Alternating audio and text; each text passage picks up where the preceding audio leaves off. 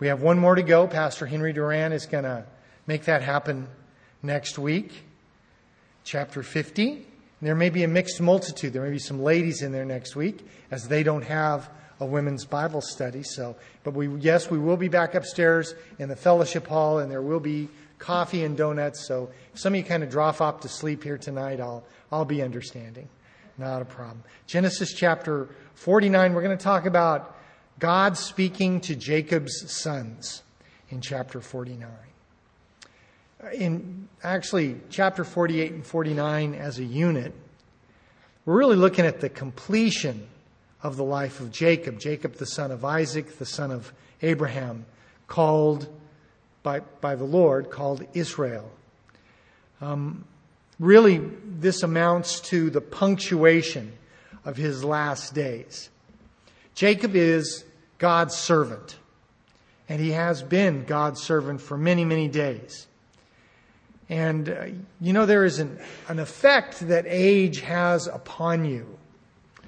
A clarity that experience brings to be able to see your life in the big picture and not in that, it seems to me like when you're younger, you see your life one day at a time, and it's kind of jerky. I remember when I was learning how to drive, the driving instructor told me to aim the car way off ahead, a couple hundred yards. And because if I tried to aim right in front of the car, I was, moving it back and forth every minute. And it seems to me in some ways, as you get older, you see your life from a broader, with a little bit more objectivity.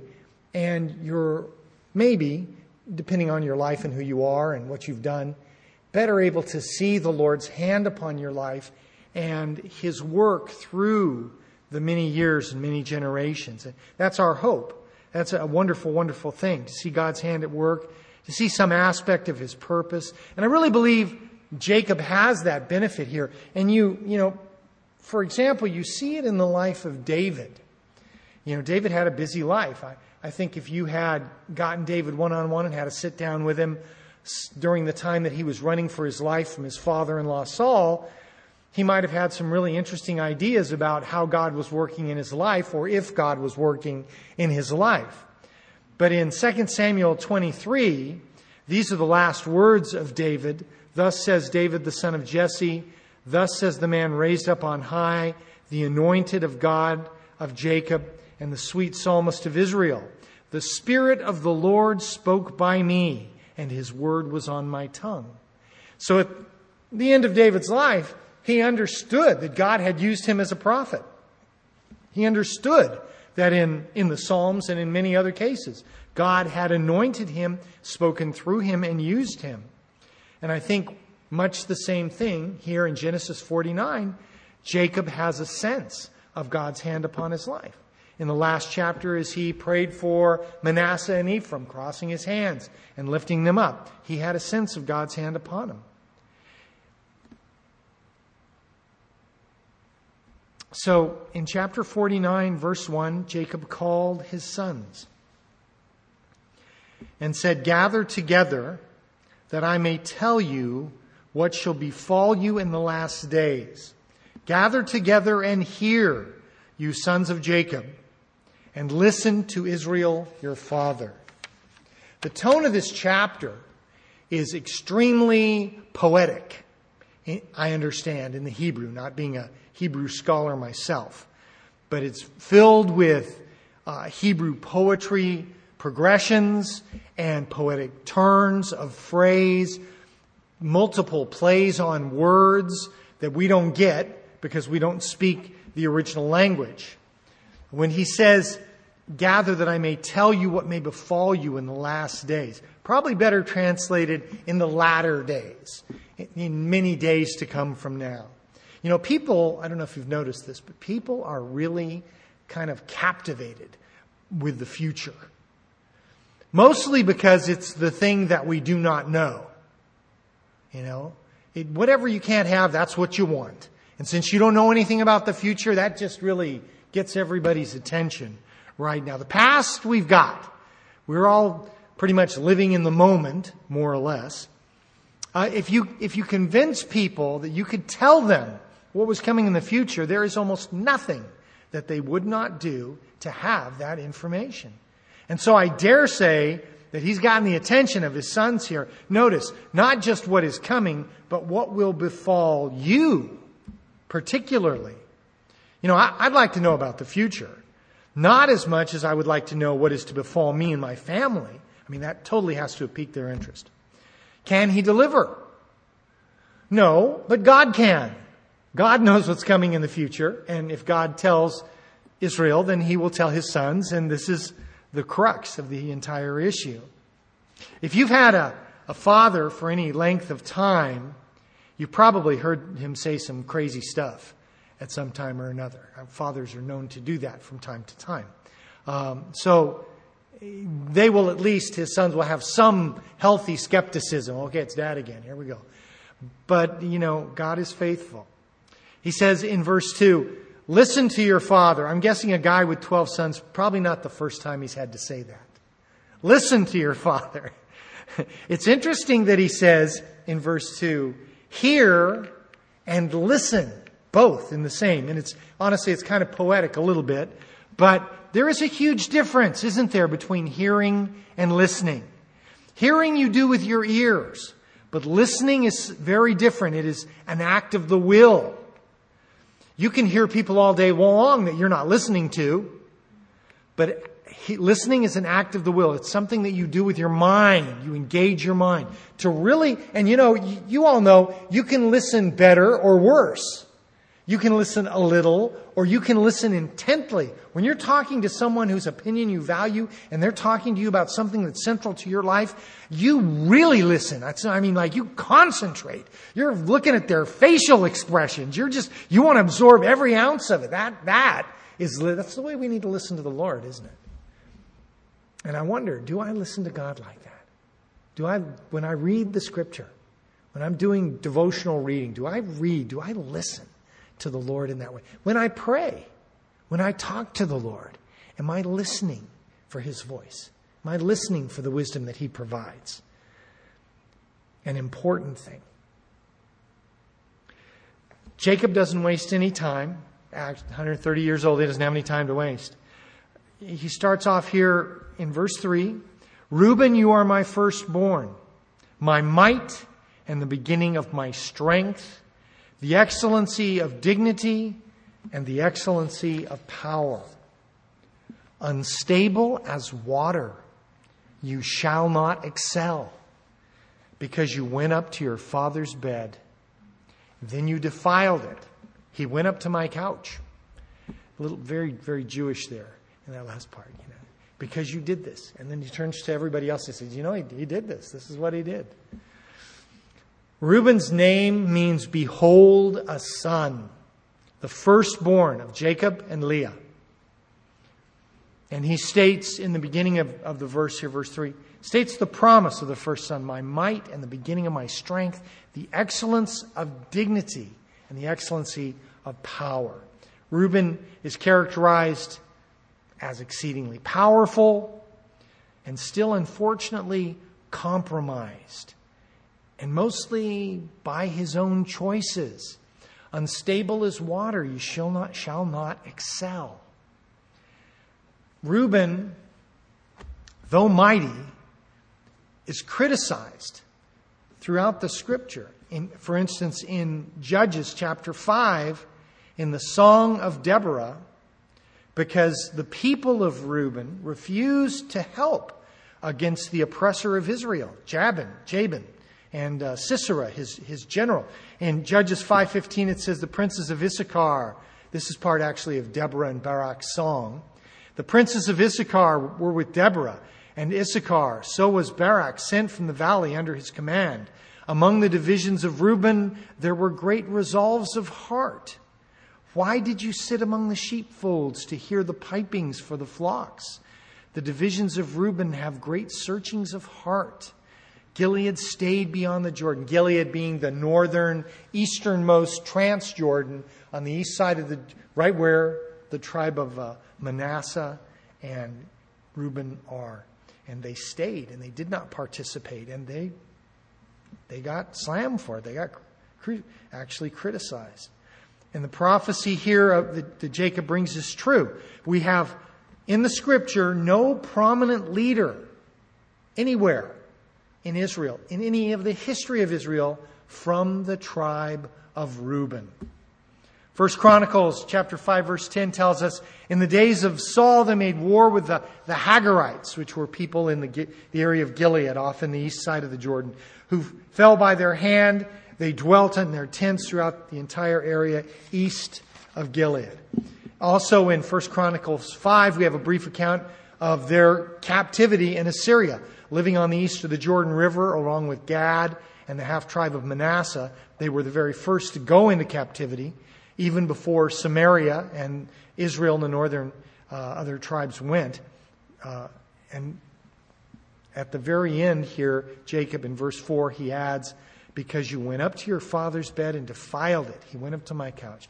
And this, of course, is a reference to the situation that we have recorded in Genesis 35:22. It happened when Israel dwelt in the land that Reuben went and lay with Bilhah, his father's concubine, and Israel heard about it. Now, the sons of Jacob were 12. Anyway, Bilhah, not really in Reuben's defense, but Bilhah is, on the one hand, his aunt. She is the handmaiden of Rachel. Rachel is younger than his mother, and Bilhah may have been younger than Rachel. So, she's his father's wife. It doesn't matter. You know, there's no way to justify it. And she is his father's wife. There's no getting around it. That said, have you ever done something really terrible in your life and gotten away with it? No. No, you haven't. Nobody ever gets away with anything. Nobody ever gets away with anything. Okay? Very important. However, we have all done things and escaped public ridicule. We have all done terrible things and escaped public ridicule. And that, my friends, is nothing less than the grace of God upon our lives. God is very gracious. And as a proper parent, He warns us, often very enthusiastically. God is really good with warning. Really good. Generally, not always, but often, when a person finds him or herself as the object of public reproach, it is at the end of a long road of very private failures. A long series of warnings that God has given you, and at the end of that road, there's a very public rebuke in front of God and everybody. Reuben's shame in this issue is present whenever his name is raised. The name of the tribe comes up in Scripture. It is never forgotten. We're talking 3,500 years ago, 3,700 years ago. This guy made this bad decision. But at the same time, it's not foolish to make an appraisal of his character based on the facts and evidence. God knows what He's doing, and when God rebukes somebody so publicly, there is a purpose to it. Look at verse 5. Simeon and Levi are brothers. Instruments of cruelty are in their dwelling place. Let not my soul enter their council. Let not my honor be united to their assembly. For in their anger they slew a man, and in their self-will they hamstrung an ox. Cursed be their anger, for it is fierce, and their wrath, for it is cruel. I will divide them in Jacob and scatter them in Israel. Very interesting here that Simeon and Levi are addressed together. They're the only two tribes that are addressed as a pair together. Really interesting. Simeon means heard, as in heard by the Lord. So, very similar to the Hebrew word for Samuel. Samuel means heard of God. And so chances are, if you had the proper Hebrew pronunciation, Simeon and Samuel would sound kind of similar if you were doing that. Levi means joined or attached. And the idea here is Leah named Levi. She conceived again in Genesis 29:34, bore a son and said, "Now, this time, my husband will become attached to me. My husband will be Levi to me. He will be joined to me because I have borne him 3 sons. Therefore, his name was called Levi." And that's where it comes from. All 3 of these boys, Reuben, Simeon, Levi, all sons of Leah, all probably pretty close in age. Only a couple, 3 years, 4 years apart. Leah had a lot of kids. She was one of those moms that was always pregnant. She had a bunch of boys. Simeon and Levi, very close individually, and I think that's part of the reason the Lord puts them in the same prophecy here. They had a sister, didn't they? Dinah. Okay. And so as the focus of Reuben's mention is his moral failure, the reference here to these 2, to Simeon and Levi, is their failure. Verse 5 seems to indicate that they have weapons. And the history that we have from Genesis chapter 34 reveals that they know what to do with those weapons. At the same time, instruments of cruelty are in their dwelling place. In their dwelling place, this is where they live. This is their wheelhouse. It's their comfort zone. It's what they do. Okay. Jacob says to them in verse 6, "Let not my soul enter their counsel. Let not my honor be united to their assembly, for in their anger they slew a man. In their self-interest they hamstrung an ox." Jacob wants distance from them for his heritage and his family's wisdom. He wants it separated from Levi and from Simeon. It's interesting, that Levi, you can't think about Levi without thinking about the Levitical priesthood.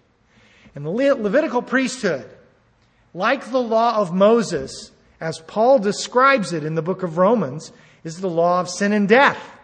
It's what it is. It is a schoolmaster to drive us, to force us to the person of Jesus Christ and the grace that He allows. And you see this in the life of Levi. Instruments of cruelty are in their dwelling. He says here, the issues of anger that he brings up. You've probably heard before at some time or another, it's not the size of the man in the fight, it's the size of the fight in the man. You may have heard that somewhere at one time or another. There was a young man, went to church here some years ago, great kid, and I met him in his early 30s. When he was in his 20s, he was quite gifted at this Korean martial art, Hapkido, I guess.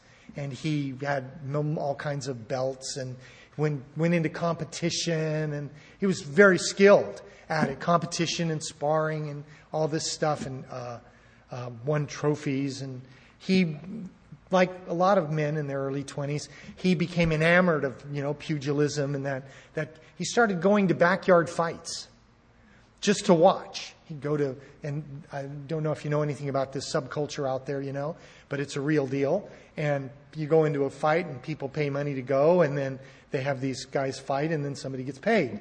The other guy, not so much. He went to these things, and he was always, because he's, skilled martial artist, looking at sizing people up and watching. And he told me, this is all by way of sort of his testimony as he was sharing. He said he went to a particular backyard fight and he saw the guys, and he saw this one guy, and he thought, "What? Are you serious?" He says,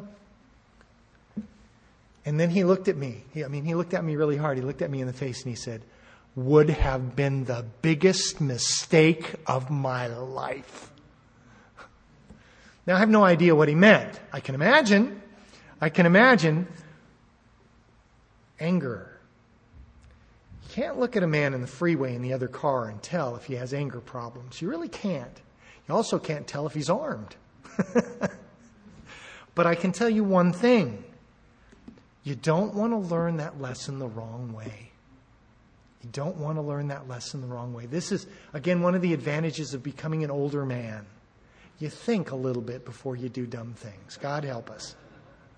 In their anger, they slew a man, and in their self-will, they hamstrung an ox. The way that this is written in the Hebrew, as I understand, it indicates a plural intention. It is not intended the way it comes across in English, that they killed one guy and killed one, hamstrung one. It's not what it means. It means that there was a large number of individuals involved in this situation. It's definitely plural.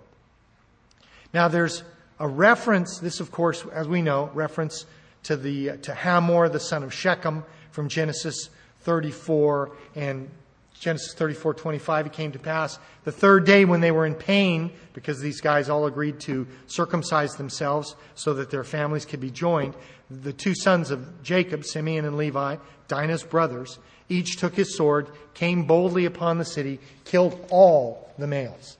And they killed Hamor and Shechem his son with the edge of the sword. They took Dinah from Shechem's house. They went out. The sons of Jacob came upon the slain and plundered the city because their sister had been defiled. And they took the sheep, the ox, and the donkeys, and what was in the city and what was in the field. And all their wealth, all their little ones, all their wives, they took captive. They plundered even all that was in their houses. Jacob said to Simeon and Levi, "You have troubled me by making me obnoxious among the inhabitants of the land, among the Canaanites and the Perizzites.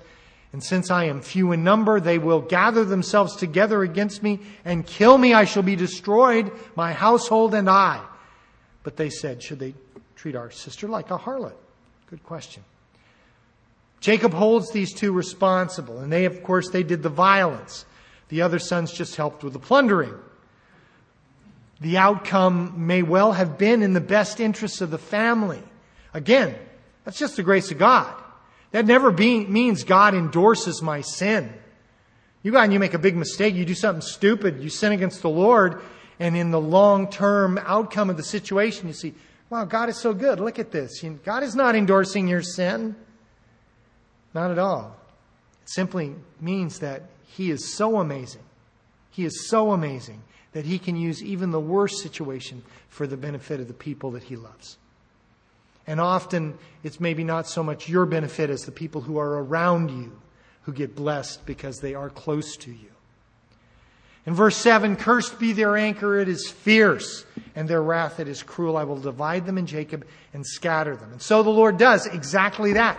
That the distribution of property, in a lot of the tribes we go through here tonight, we're going to talk about this distribution that takes place at the close of the book of Joshua, and how the land is distributed. At the distribution, they were scattered. First, because Levi had no inheritance, because they were never numbered as warriors, and they were divided in different cities all over the nation. In Gilead, Transjordan, the other side of Jordan, in every different tribe, there were cities given to the Levites and the suburban areas around them. While Simeon, just interestingly, was an island inside of Judah in the southern Negev by just slightly west of the Dead Sea. Simeon is surrounded all the way around by Judah. And that's Simeon's allotment.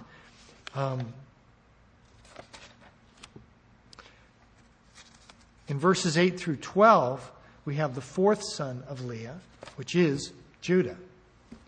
In verse 8, "Judah, you are he whom your brothers shall praise.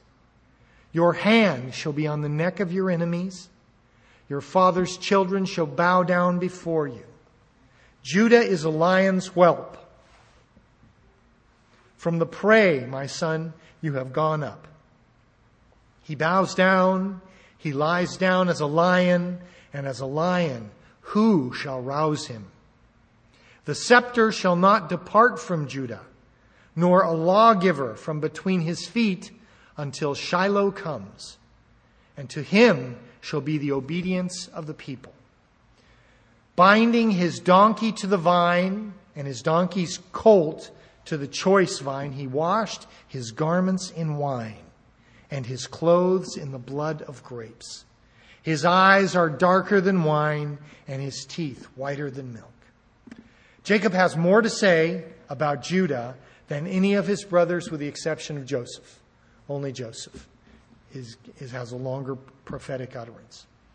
"Judah, you are he whom your brothers shall praise. Actually, the name Judah means praise. That's what it means in Hebrew, praise. In Romans, interesting play on words. If you look at Paul's words in Romans chapter 2:29, he's talking about the conduct of people who are Israelites and how they should represent themselves. And in Romans 2:29, Paul says, "He is a Jew who is one inwardly, and circumcision is that which is of the heart and the spirit, not in the letter, whose praise is not from men, but God." So when he says, "He who is a Jew," it's a play on the word Judah. His praise is not from men, but from God. And so we saw it in the original language. We picked that up. He whom his brothers shall praise. Hey, God does not share his worship with anyone, does he? God, for one reason, it's not good for people to be worshipped. It's a terrible, terrible thing. I read an article on Paul McCartney the other day, and they were saying what a nice guy he was. And the final word to this article on the life of Paul McCartney says, if anybody can be worshipped from the time he's 19 years old and not be a monster, that says an awful lot for him. Yeah, for people to bow down at your feet and worship you is probably the worst thing anybody could ever do for you. God does not share his worship. And this is a tip-off, one of many tip-offs, that the Messiah is coming from the tribe of Judah. And not only that, it's also a tip-off as to who the Messiah is. He is God in human flesh. Your hand will be on the neck of your enemies, indicating a victorious conquest. And when you have your enemy's neck, it's over. Like, the lady in the movie who said, the father may be the head, but the mother's the neck. And she can turn the head any way she wants to. The neck is very important. And Judah is victorious in David and in others, but especially in Jesus Christ. In the person of Christ. In Genesis 3:15, "I will put enmity between you and the woman, between your seed and her seed. He shall bruise your head." That's victory. "And you shall bruise his heel." That is real victory. In the last part of verse 8 there, "Your father's children shall bow down before you." And this is a partial reference to the person of Judah.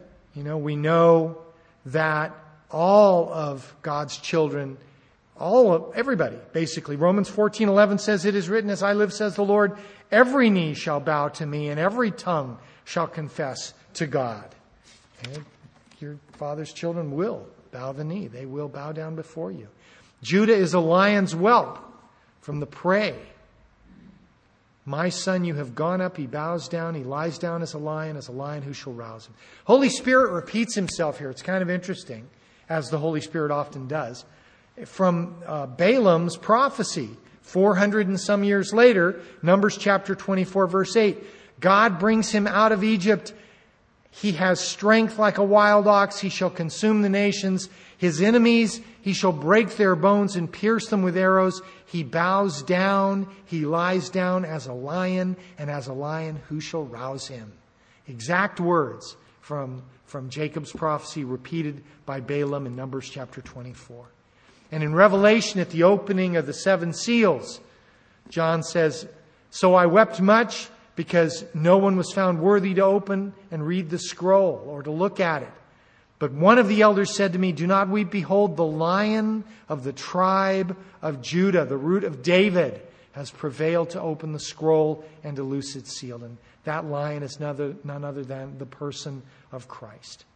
In verse 10, he talks about this scepter thing. "The scepter shall not depart from Judah, nor a lawgiver from between his feet, until Shiloh comes. And to him shall be the obedience of the people." Now, this may be, honestly, the most important piece of prophecy regarding the coming of the Messiah. We know that Judah is to lead Israel going into battle. In Judges 1:1, after the death of Joshua, it came to pass, the children of Israel asked the Lord, who shall go up first against the Canaanites and fight? And the Lord said, "Judah shall go up. Indeed, I have delivered the land into his hand." In Judges chapter 20, at the end of the book of Judges, the children of Israel rose up and went to the house of God to inquire. They said, "Which of us shall go up first to battle against the children of Benjamin?" The Lord said, "Judah first." Judah leads. The scepter shall not depart from Judah, nor a lawgiver from between his feet. From between his feet is a reference to his descendants, his children. And the Shiloh, if you read a lot of commentators, you're going to hear a lot of speculation about the intent of the name. Personally, I kind of lean in the direction of shalom, for peace.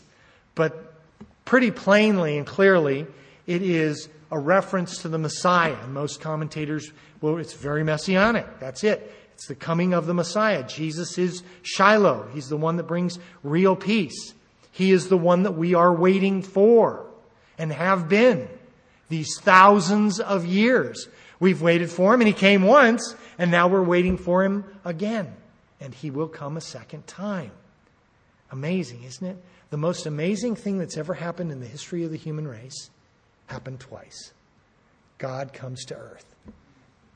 Pretty amazing. The scepter and the lawgiver speaks of sovereign government. And the Jewish people equate this, among other things, to be the right, for instance, of capital punishment. Which right the nation lost under the Romans at the time of the death of Herod the Great. Identifying the birth of Jesus Christ until Shiloh comes. Binding his donkey to the vine and the donkey's colt to the choice vine, he washed his garments in wine and his clothes in the blood of grapes. Binding his donkey to the vine. Who is the vine anyway? Well, John chapter 15 says Jesus is the vine. It says, I am the vine, you are the branches. A sovereign who comes on a donkey is not unusual. It's interesting, I've heard Bible teachers teach that when a king arrives in your presence on a donkey, it's time of peace. And when a king arrives on a horse, it's a little bit more sketchy. It might be war. And I was reading some stuff that made me question whether that's really accurate. You know, you got to be careful when you listen to Bible teachers. You really do. This is what Acts 17:11 is for. You need to search the Scripture daily to see if what you're hearing is actually true. And there's some pretty reliable commentators out there that are saying that that whole idea about the horse and the donkey thing is not historical. It's not truly historical. Obviously, I don't know. I haven't done the research. But the bottom line is this. You know, I have a responsibility to understand what I'm looking at and to lean. And I don't need to make a differentiation between war or peace in this issue in order to address what the Lord is putting across in this particular scripture. We know, for instance, that Absalom, at his death in battle, he was riding on a donkey. He wasn't riding on a horse. So that gives good historical perspective to the question mark.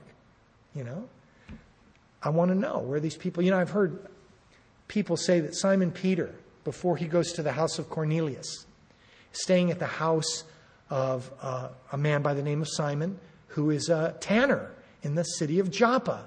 And I've heard numerous Bible teachers say, and I've seen it in commentaries, that this guy is a Gentile. How could he possibly be a tanner and not be a Gentile dealing with the dead bodies of animals?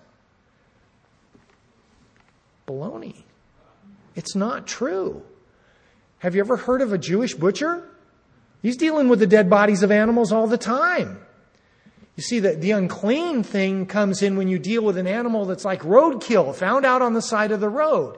Okay, this tanner could have been an Orthodox Hasidic Jew that undertook and did those things. And because of the importance of, Peter getting all this flack for dwelling amongst Gentiles, being in a house, eating with people at Cornelius' house with the Romans, I think it's pretty plain from the context of the scripture that this guy in Joppa, Simon, was a Jew, plainly and clearly. And there's no evidence to support otherwise, unless you want to read these Bible commentators that sometimes just want to make things up. Be careful. Be wise. Trust the scripture. Everything else, we need some evidence here. We need to know where this is coming from. He says in Zechariah chapter 9, verse 9, "Rejoice greatly, O daughter of Zion. Shout, O daughter of Jerusalem. Behold, your king is coming to you, and he is just, having salvation, lowly and riding on a donkey, a colt, the foal of a donkey. Notice the mention of the donkey and his colt, more specifically. Fascinating. Washes his garments in wine. And again, scholars, sometimes they make me wonder. Maybe this is a reference to the industry of the vineyards in Judah. Maybe it's a good hand laundry. Hey, who washes their clothes in wine? Nobody with a brain. Nobody that wants to have clean clothes. However, clothing, on the other hand, in Scripture is indicative of the works of believers. As in Revelation 19:8. To her was granted to be arrayed in fine linen, clean and bright, for the fine linen is the righteous acts of the saints. And anything washed in wine brings to mind the cleansing blood of Christ, shed upon the cross, blood that came from the tribe of Judah. Right here. In verse 12, his eyes are darker than wine and teeth whiter than milk.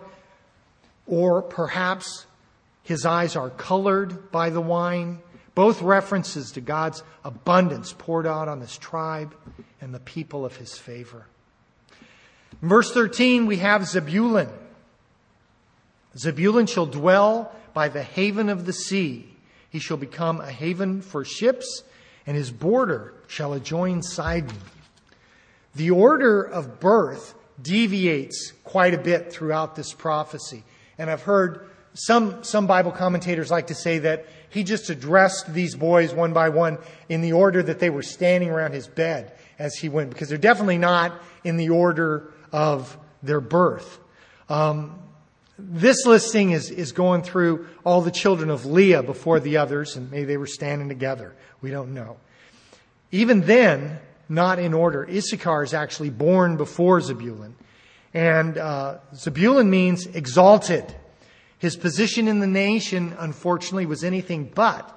In the lottery in Joshua, the dividing of the nation, Zebulun is not placed by the sea, as Jacob says here, and he's not close to Sidon.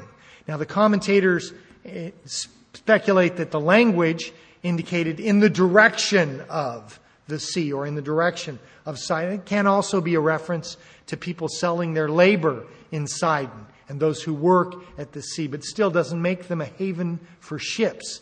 And so we trust the Lord for the answer. I don't know. I have no reason to understand this differently, and until the Lord provides one, I don't know. I have no idea. Issachar, in verse 14, is a strong donkey lying down between two burdens. He saw the rest was good and that the land was pleasant. He bowed his shoulder to bear a burden and became a band of slaves. Issachar is the fifth son of Leah, ninth child overall. His name means there is recompense, as Leah was looking for some retribution in her difficult marriage and her difficult life. And Leah had a tough time, really tough time. The tribe wound up in central Israel, right on the Jordan River, right on actually the west bank of the Jordan River. Wonderful place. Looks like the San Joaquin Valley right there. Really does. Pretty awesome. Just northeast of Megiddo. Characterized as a donkey, renowned for selling their labor and being indentured servants. Because when you sold your labor routinely in this economy, you would sell yourself in slavery under the law of Moses for 7 years, till the year of Jubilee. Proverbs 12:24 says, "The hand of the diligent will rule, but the lazy man will be put to forced labor." What does the proverb say? The diligence of a man is his precious possession. Those are good words to remember. The diligence of a man is his precious possession. Trust me, pretty soon you're going to get old and you're not going to have enough energy to do the stuff that you need to do. So get it done. Do it now. Following the deliverance of Gideon in the book of Judges, Gideon and then after him his son Abimelech, who killed all the rest of Gideon's kids, Abimelech was made king over the men of Shechem, and then he died in Thebes. And following his death in Judges 10:1, after Abimelech, there arose to save Israel Tola, the son of Puah, the son of Dodo, a man of Issachar. And he dwelt in Shamir in the mountains of Ephraim. So Tola judged Israel for about 20-some years from Ephraim without any major notable conflict, mid-12th century before the Lord. Then about 200 years later, after Tola, a man of Issachar, Baasha, took the throne of the northern kingdom, Israel, from his master Nadab. In 1 Kings 15:27, Baasha, the son of Ahijah of the house of Issachar, conspired against him, and Baasha killed him at Gibbethon, which belonged to the Philistines, while Nadab and all Israel laid siege to Gibbethon. Now Baasha and his son after him ruled the northern kingdom of Israel for about 25 years, and the son of Baasha was later murdered by Zimri. Other than these two high points of leadership for Issachar, there's really nothing in the history of the tribe that really distinguishes them as an example in Israel. There are some overseers listed under David and Solomon, some accounts of a process of working and repatriating the tribe following the Babylonian captivity, which, of course, during which time they were certainly slaves, as the prophecy foretold. Slaves to the Babylonians, and then to the Medes, and then to the Persians. In verse 16 we have Dan. Dan shall judge his people as one of the tribes of Israel. Dan shall be a serpent by the way, a viper by the path that bites the horse's heels, so that its rider shall fall backward. Dan is a pretty unique historical account in Israel. Dan means a judge. As Rachel is childless, she encourages Jacob to take her handmaid Bilhah as wife and gives Jacob a fifth son, and Rachel considers herself justified, therefore, a judge. The tribe of Dan was originally placed to the west of Benjamin and Ephraim on the coast just north of the Philistines, or the Amorites at that time. Maybe one of the reasons they were very unhappy with where they were placed is that the Amorites there were very formidable adversaries. Coming into the land of the tribal allotment, we have a record in Judges chapter 1, verse 34. The Amorites forced the children of Dan into the mountains, and they would not allow them to come down into the valley. Made things very tough on them. So following that account about 100 years later, the tribe of Dan was looking for an opportunity to relocate everybody.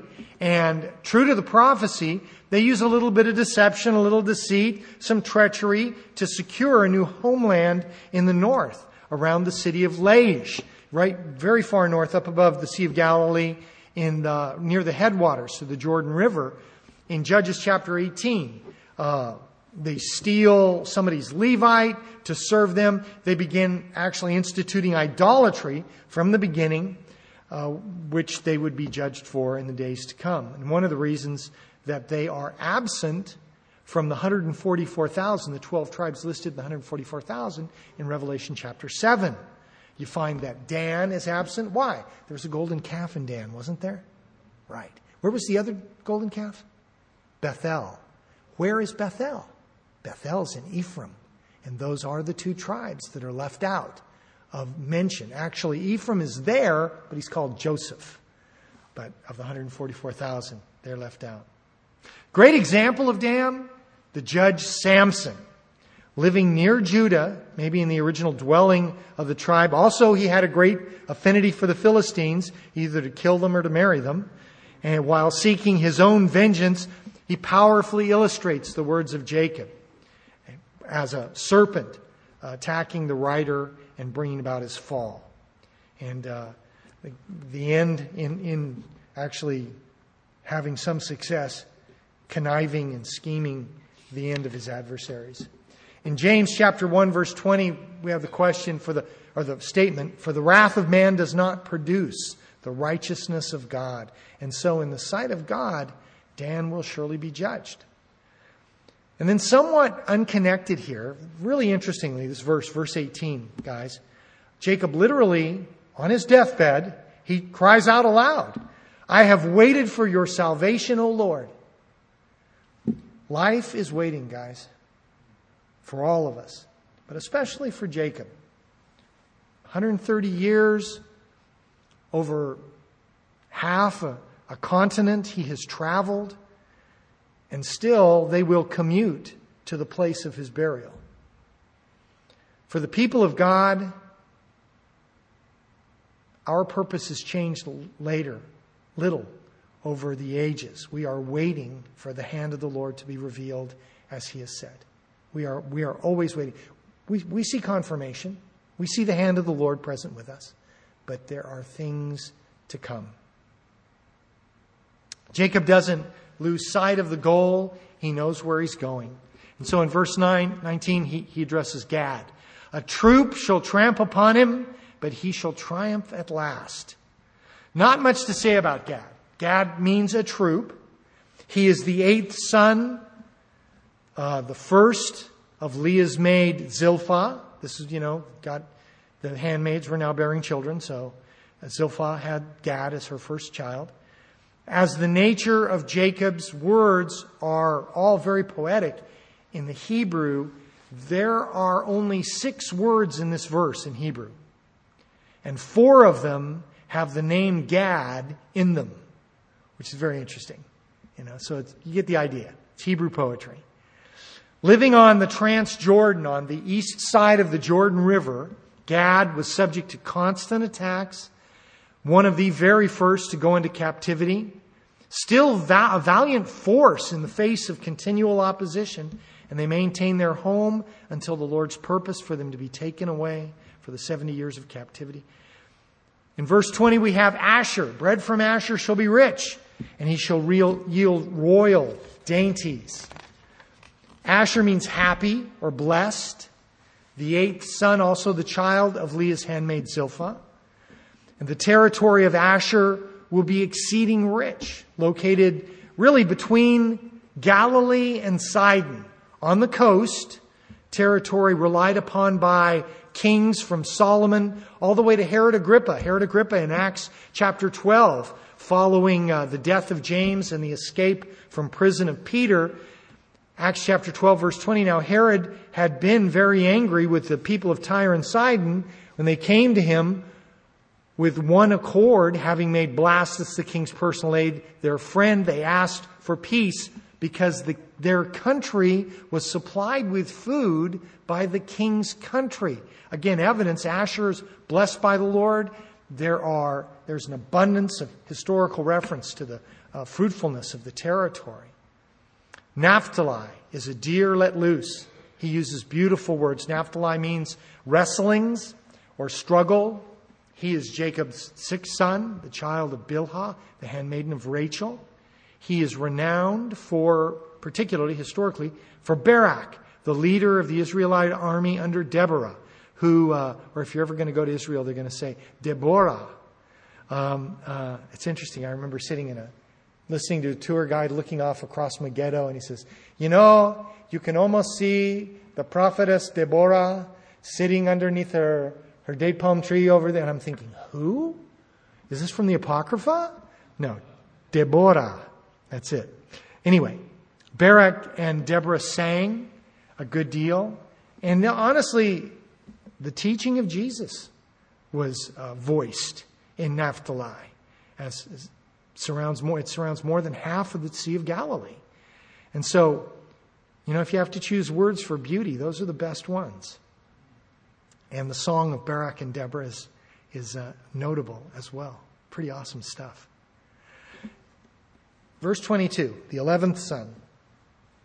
Joseph is a fruitful bough. A fruitful bough by a well. His branches run over the wall.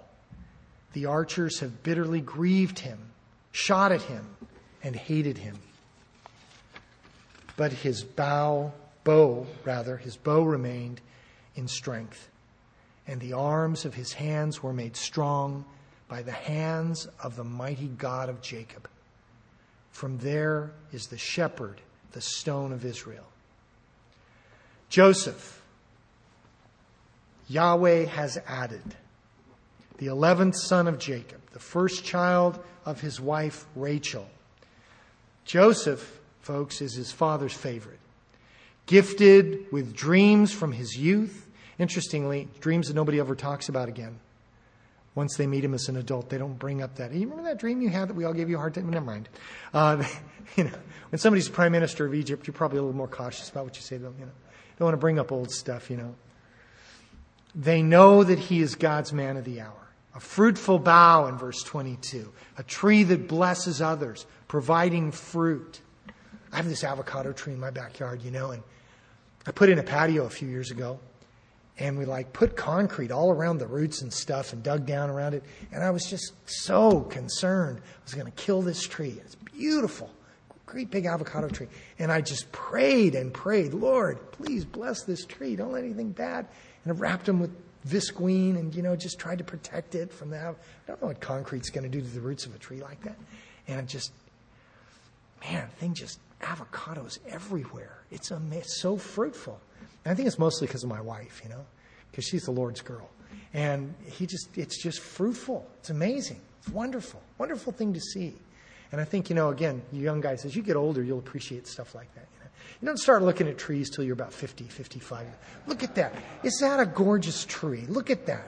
God made that tree, When you're 30, you say, tree what? I don't know. I got to get married. Joseph is his father's favorite. His branches run over the wall, not inhibited by limitations placed on him. The archers have bitterly grieved him and shot at him and hated him. The object of great, not minuscule, not picayune, great opposition. Sometimes I think about what it would have been like to sell your brother into slavery like that and how those guys had to carry that. For years, they thought about him crying. Because let me tell you, he was crying all over himself. Begging them. And they just sent him away. How do you live with yourself? How do you deal with that? Oh my gosh. What a hardness in your heart. And yet he was undeterred. He was undeterred by his brothers. He was undeterred by Potiphar and his wife. He was undeterred by the prison. I'm sure he had difficult days. Horrific, terrible days where he was on the verge of losing hope. But his hope was in the Lord. In verse 24, his bow remained in strength. And not only that, he is strengthened by the Lord himself in 24b. And the arms of his hands were made strong by the hands of the mighty God of Jacob. From there is the shepherd, the stone of Israel. Interesting that the language sometimes serves us so poorly. Here we understand the meaning because we know the context and know the scripture. We know that the shepherd and the stone is the Lord, right? But what if you have a person, some group claiming that, Joseph was the first pope. And so, this is what it says right here. Joseph is the first pope. Therefore, reasoning from this verse that Joseph is the rock and the shepherd. Now, we know it's a reference to the Lord. But at the same time, people will take you to Matthew 16:18. May I also say that you are Peter, and on this rock I will build my church, and the gates of Hades shall not prevail against it. The rock is Christ. The rock is the truth that Christ is the Son of the living God. Peter is not the rock. He's not. He was a guy like me and you. He was somebody that God used in a beautiful way, just like he wants to use you in a beautiful way. From Joseph, we have Ephraim and Manasseh. And from Ephraim and Manasseh comes the most impressive lineage of any family, with the exception of Judah. Gideon and Jephthah from Manasseh. Joshua, Deborah, Samuel from Ephraim. Not to mention Jeroboam, the son of Nebat, the lightning rod of the golden calves that led Israel astray. But still, all these men and women gifted and blessed by the Lord. Jeroboam, the son of Nebat, confused and messed up as he was anointed by God to lead that nation. No confusion here. The children of Israel know the Lord's mind. Verse 25, he says, by the God of your father who will help you, and the Almighty who will bless you with the blessings of heaven above, the blessings of the deep that lies beneath, blessings of the breast, blessings of the womb. No confusion. Children of Israel know Israel's mind concerning the source of this favor. what they have received, I think, fresh in all of their minds. To see the people from the land of Canaan, where they have come from, to be in want and destitution. In Canaan, the place they've so recently escaped to come to Egypt, they saw their neighbors, their acquaintances, starving, their children going without. I mean, even the hardest heart will soften under such misery as this world provides us.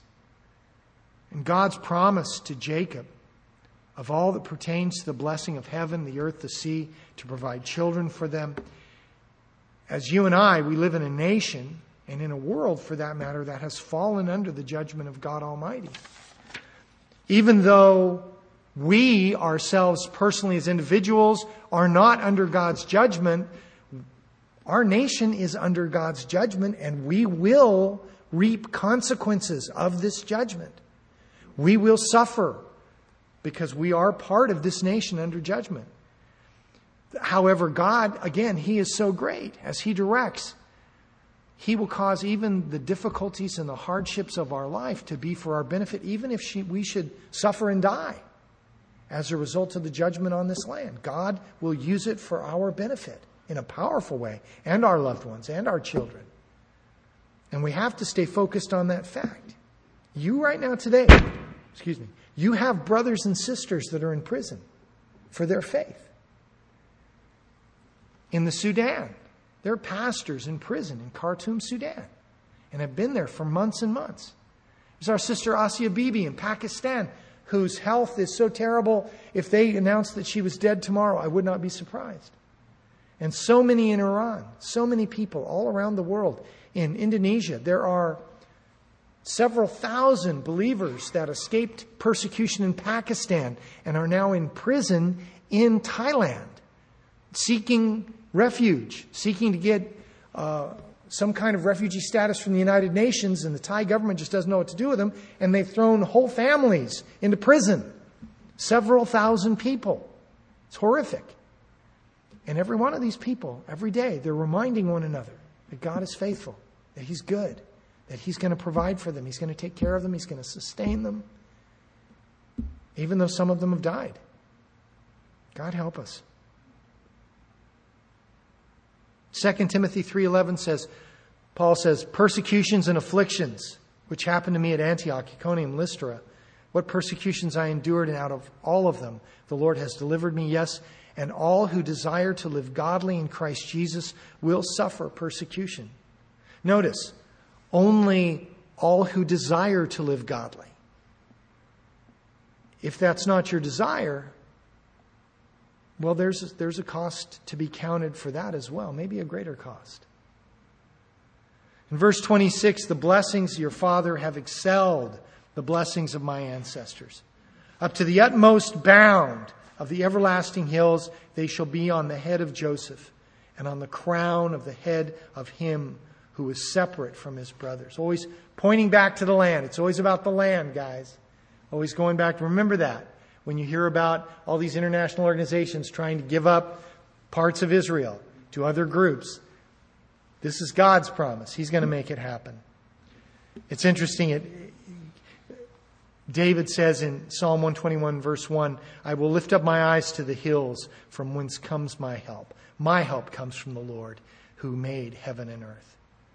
God's innumerable blessings are to be on the head of Joseph, on him who was separate. The word separate there, separate from his brothers, the Hebrew word Nazir, from which we get Nazarite, separated, sanctified, set apart, Nazarite, consecrated. Finally, son number 12, Benjamin, verse 27. Benjamin is a ravenous wolf. In the morning he shall devour prey, at night he shall divide the spoil. Son number 12, son of the right hand, Benjamin, not Benoni, what his mom wanted to name him, son of my sorrow. Jacob's 12th son, Rachel's second son, with whom she died in childbirth. As partial as Jacob is to the children of Rachel, you would think that his words for Benjamin would be a lot more positive than they are. Basically, what Jacob is doing, he's uttering a warning. He's saying, don't mess with Benjamin. Basically, I mean, that's kind of, he's a ravenous wolf. He's dangerous. Stay away from him. And again, perfectly borne out in the history of the nation. In Judges 19 and 20, you have that situation where there's a Levite and his wife, his concubine, is assaulted, murdered, and then he cuts her up into 12 pieces, sends her to, great advertising, cuts her up in pieces, sends her to all 12 tribes. And so the whole nation comes together against Benjamin. They ask him to hand over the guys. They won't do it. Israel goes up against Benjamin, 400,000 men. Benjamin has 26,700. The first 2 days of the battle, the rest of the tribes of Israel lose 30,000 men. And then of course the next day, they almost lose Benjamin. All the Benjamites are almost extinguished from being a tribe. And then you have Saul, the first king, who battles against the Philistines and Ammon and Amalek and his son-in-law David, and was ruthless.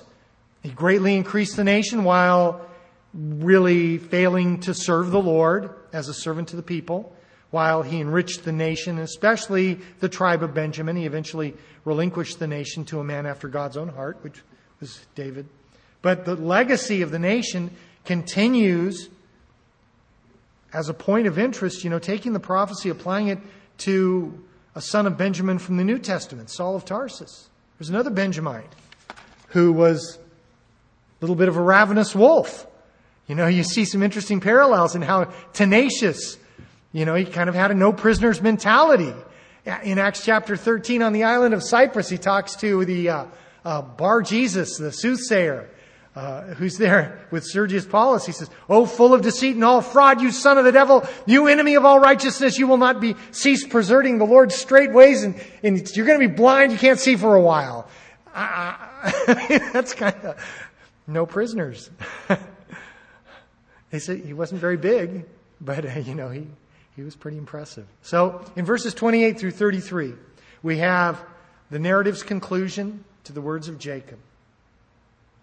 All these are the 12 tribes of Israel. And this is what their father spoke to them, and he blessed them. He blessed them, each one, according to his own blessing. And guys, this is really the desire of Jacob, to bless his family, to instruct them in the Word of God. Some people you can bless with words of encouragement. Some people need to hear the hard truth. And how do we know?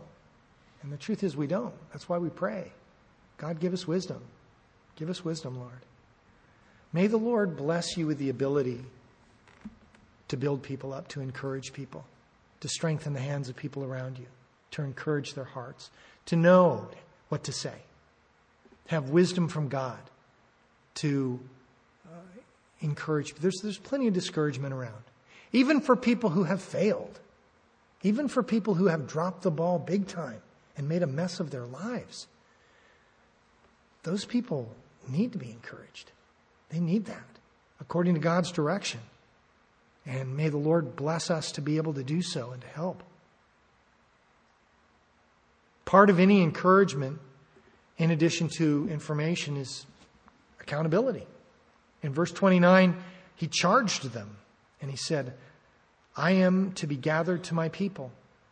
Bury me with my fathers in the cave that is in the field of Ephron the Hittite, in the cave that is in the field of Machpelah, which is before Mamre, in the land of Canaan, which Abraham bought, with the field of Ephron the Hittite as a possession for a burial place." There they buried Abraham and Sarah, his wife. There they buried Isaac and Rebekah, his wife. And there I buried Leah. The field and the cave that is there were purchased from the sons of Heth. So, again, guys, he brings us back to the land and the possession that they have. The cave of Machpelah, purchased in the field of Ephron the Hittite as a burial for Sarah, and then Isaac, Rebekah, and Leah. By the way, this is the very first time we have heard of Leah's death, which kind of gives you a perspective of how significant Leah was in the family situation. Obviously, to her children, she was very, very, very important person. but she was never really seen as the wife in the same way that Rachel was. And a very difficult life for this lady. As soon as Jacob, and then when the land is ours, as soon as Jacob dies, they will take him. And then under Joshua, Joseph will be laid to rest there as well, waiting to rise. And so this is the issue. Your life has changed. You now live in a new nation. You're going to be here for many years. You must ingrain in the hearts and in the minds of your families their identity as the people of God and their expectation to occupy and to serve God in this land until the time of God's promise to be fulfilled. And to that end, the entire family travels to the burial to reinforce the issue of God's promise, of which we are the recipients. And this is why we read the Scripture every single day. Every single day. We are in the Word of God. Let us never forget. In verse 33, and when Jacob had finished commanding his sons, he drew his feet up into the bed and breathed his last and was gathered to his people. Jacob was done. He had done his work. He followed the path that God set out for him. Like one of his distant grandsons later said, I have fought the good fight. I have finished the race. I have kept the faith. 2 Timothy 4:7. It's interesting, back to verse 24, as he's speaking of Joseph, he says, his bow remained in strength, his arms and hands remained strong by the hands of the mighty God of Jacob. From there is the shepherd, the stone of Israel. I want you to understand, Genesis chapter 49, verse 24, is the very first place in the Bible that God is ever spoken of as a stone. It's the very first place in the Bible that God is ever spoken of as a shepherd. Right there. That's where those references began. The one that is immovable, the one that provides protection. Psalm 61, David writes, Hear my cry, O God, attend to my prayer. From the end of the earth I cry to you when my heart is faint. Lead me to the rock that is higher than I, for you have been a shelter for me and a strong tower from the enemy. And I will abide in your tabernacle forever. Amen. And then again, if you go back a little bit further to verse 18, where Jacob cries out loud. He says, I have waited for your salvation, O Lord. What have I waited for? What have I waited for? It's interesting,